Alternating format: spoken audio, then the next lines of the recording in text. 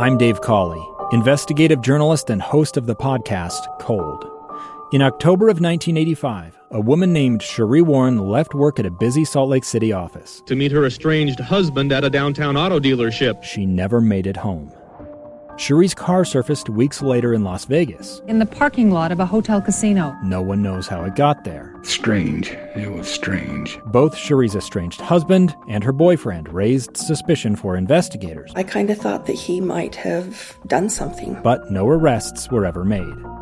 In Cold Season 3, we dig into double lives, make new connections in the case, and examine the difficulty raised by reasonable doubt. We want answers just as much as anyone else. They have creeps like that now too, so nothing's changed.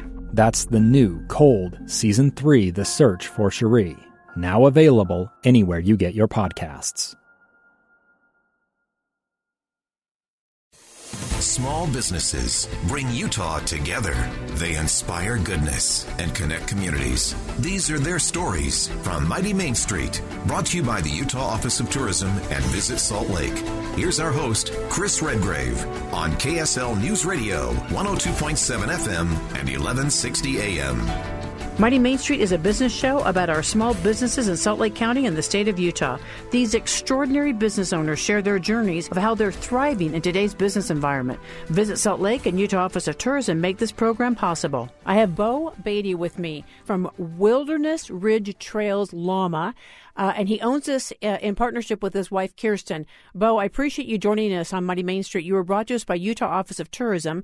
They asked us to give you a call, and I cannot wait to hear about what you do with these beautiful llamas and what you offer all of us as far as just a really unique experience in the great outdoors. So, Bo, welcome to Mighty Main Street. Yeah, thank you. I really appreciate it. This is exciting. So, yeah, we love to talk about llamas and what we do, so this is awesome.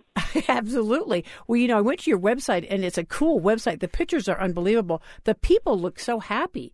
I mean, they are just really into they're really into this. What gave you the idea to decide that I know what I'm going to do? I'm going to start hanging out with llamas, and we're going to do some really cool hikes and stuff. Tell me about this business. This is an extraordinary business. I mean, how people getting into things is so off the board and crazy and strange. And I got into llamas when I was backpacking, and so I come from 5 generations of ranchers and horsemen, and outfitters. And so I went to college a long ways away from where I grew up and was backpacking on the Continental Divide, and I ran into some folks with some llamas, and I had this big old heavy backpack, and I was like, sure would be cool if I had some buddies up here to help me carry some of the gear and equipment and enjoy the adventure. And so I started looking into pack llamas and realized how rare that the working breed were. And the Inca bred them for about 6,000 years, and so we got into llamas here in North America, in the late 70s, and the breed that the Inca bred for 6,000 years for work, from hauling everything in their society, basically started dying out across the world, especially here in North America. So once we realized that, we started buying a few llamas here and there and training them, and then we set the last 12 years our mission to preserve the breed. And so we started trying to accumulate the rest of the genetics left in North America. At the time, there was only about 1,500 of the working breed in North America. Now there's about 5,000. And we've kind of helped that grow to that number and preserve that breed and done some importing. And so the llamas need to work. I mean, they love it. It's like a lot like a retrieving dog. It's just in their nature and in their DNA. And so the business allows the opportunity for llamas to work and for us to be able to afford and keep the llamas and preserve the breed. And so we started doing it basically kind of necessity, and then we realized that the enjoyment that we get from taking people on the trail, whether it's a 1-hour day hike or a 5-day trip in Yellowstone National Park, it's just an exceptional adventure, and people get such a kick out of it, and it allows people an opportunity to go and see places they normally wouldn't be able to go and see because of carrying the weight and gear and equipment. And then for the short day hikes, it just makes for a very unique adventure. We have people call us, for example, like a mom will call and say, I've got 5 kids and we want to go on a hike, but my kids get whiny and cry and after like a mile of hiking. And we always tell them, well, we hear that a lot, but everyone gets a chance to leave their own llama and feed them their little pellets that we give them. And, at the end of the hike, the kids are usually like, wow, it's over already? It's because they're so enthralled with the llamas and what's going on in the surroundings in the Utah area that they kind of forget about the hiking part. So it makes it really fun. Boy, that is amazing when you consider all the information you just gave us. Why did the llamas start dying out, Bo? I mean, you said they've been around for thousands of years. What happened to the llamas? Kind of long story short, basically, I mean, it's kind of been falling out since the 1500s, since the fall of the Inca civilization, and basically the conquistadors came in, started taking over the civilization. They did that by killing the leader at the time's working llamas. And if you had a working llama back in the Inca civilization, you were considered to be royalty or family of royalty. And the working llamas were the best of the breeds because they were used every day and did all the work. They were like, in today's terms, the semi-trucks, the rail cars, the airplanes, the cargo ships, Wow. And they're kind of ruled by the emperors. And so since then, it's kind of been falling out because the conquistadors came in and started killing the working llamas because they were a symbol of prosperity and a symbol of the land. And people have since then been trying to recover it. But what happened in the 70s when llamas were imported, people were so interested in them and were using them, but then the baby boomers kind of just stopped doing it, and it kind of died out. Llamas, in 1990, there's 270,000 llamas in North America, according to the census survey by the USDA. And now, in 2017, there's less than 30,000 total, at the various different breeds. And so people just kind of stopped doing it, lost interest. And we realized that and realized, man, if we don't start doing this, it's going to be gone forever. So. Wow. Oh, my goodness, Bo. What a story. Is there a certain disease that llamas get that's unique to llamas? Because I have some friends that were ranchers, and they had llamas, and I know that they got some type of something happened to them, and they had to put them down. Did anything like that happen to llamas? Was it disease or? Yeah, it was basically a fallout of people just stopped breeding them, And if you look back at kind of the history books and the registration that people were doing at the time, basically in the early 90s, people just stopped doing it, and that's when they stopped breeding. And the age class of people that were breeding just got too old, and there was no new generation that picked it up. Just a kind of generational shift. And I'm 33, my wife's 30, and we've been doing this since we were in our early, since I was 20, and here we are. It's been our life's passion so far to do this, and now we raise our family on the ranch, and I mean, just the people that come and see us on the trail and the experiences they have, it's just so unique, and they have such a great adventure, and the llamas are so friendly and enjoy meeting new people, and they love working on the trail. It's like a lot like leading a dog down the trail, they're just so excited and love what they're doing, and they're so unique, They're so unique that, people see horses and they see cows and,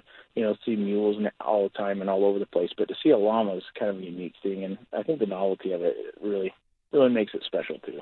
I agree. They have a kind of a magical look to them with those big, gorgeous eyes and that big, long neck and that flat back. They just have a magical look to them. Do people ride llamas? I know they use them for pack animals, but do you ever ride them? So their weight capacity is 80 to 100 pounds apiece, and so, we don't that leaves me out. And so, but for example, we took a backcountry trip for 4 days with my wife and my 3-year-old son, and he rode one of our llamas named Big Ollie. He rode him all the way in, 7 miles, and then rode him around for a few days on just a kid saddle and rode him out. So kids can definitely ride them. We don't do it as a business, but people do rent our llamas to do their own DIY type trip. On trips like that, people will rent llamas specifically to help their kids, get in and out of the backcountry. So. Now, that is interesting. So people want to do their own, and you rent your llamas. And so how do they know how to take care of them? That's a big trust factor on your side, isn't it? Yeah, it really is. And, a lot of people say, well, I'm really nervous about doing that, and when people call us, that's a great person, that's calling you. Like, they really care about the animals. They're nervous about what could or may go wrong. They're asking themselves lots of questions. And we've been renting llamas for about 9 years, and roughly do about 7,000 people will come through the door a year and rent llamas from us, and obviously that's broken down into groups, but we're doing that for 9 years, and we do a half-day llama class beforehand, and we basically teach them everything that we can in that limited amount of time, and then we have them read our llama manual and go through some of our video tutorials, and they're ready to go. And, we haven't had any llama injuries. We've had nearly 100% success ratios on people having good trips, and the right people come to us, they're looking to do a llama rentals, and I think that's the key. And then the llamas are really well trained, By the time a llama goes on the trail with someone new, they'll have somewhere between 3,000 and 6,000 miles of experience, and so they just really know what to do. And we tell people there's 3 golden rules. You just have to, first of all, you have to take care of the llama like you take care of yourself. When you're tired, llama's tired. When you're hungry, llama's hungry. When your backpack comes off, theirs comes off. And then we tell people to feed and water them and take care of the llamas, and then get the saddle and panniers on right. And the last thing we tell them is just to have fun. If you do those 3 things, you're going to have a great trip. And so we kind of stick to that, and it's been served us really well. Hey, Bo, we're going to take a quick break because I've got to hear more about this. I think this is just so extraordinary, from Wilderness Ridge Trails, this beautiful business that you and your wife, Kirsten, have developed. And I want to hear more about your 5th-generation rancher background, because that is amazing to me, Bo. We're going to take a quick break. We'll be right back. If you want to hear this interview again, download the KSL News Radio app or listen anywhere you find great podcasts. Just search Mighty Main Street. We're coming right back on KSL News Radio, 102.7 FM and 1160 AM. I'm Dave Cawley, investigative journalist and host of the podcast Cold.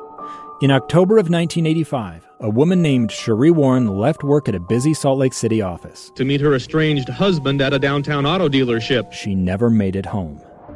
Cherie's car surfaced weeks later in Las Vegas. In the parking lot of a hotel casino. No one knows how it got there. Strange. It was strange. Both Cherie's estranged husband and her boyfriend raised suspicion for investigators. I kind of thought that he might have done something. But no arrests were ever made. In Cold Season 3, we dig into double lives, make new connections in the case, and examine the difficulty raised by reasonable doubt. We want answers just as much as anyone else. They have creeps like that now too, so nothing's changed. That's the new Cold Season 3, The Search for Cherie, now available anywhere you get your podcasts.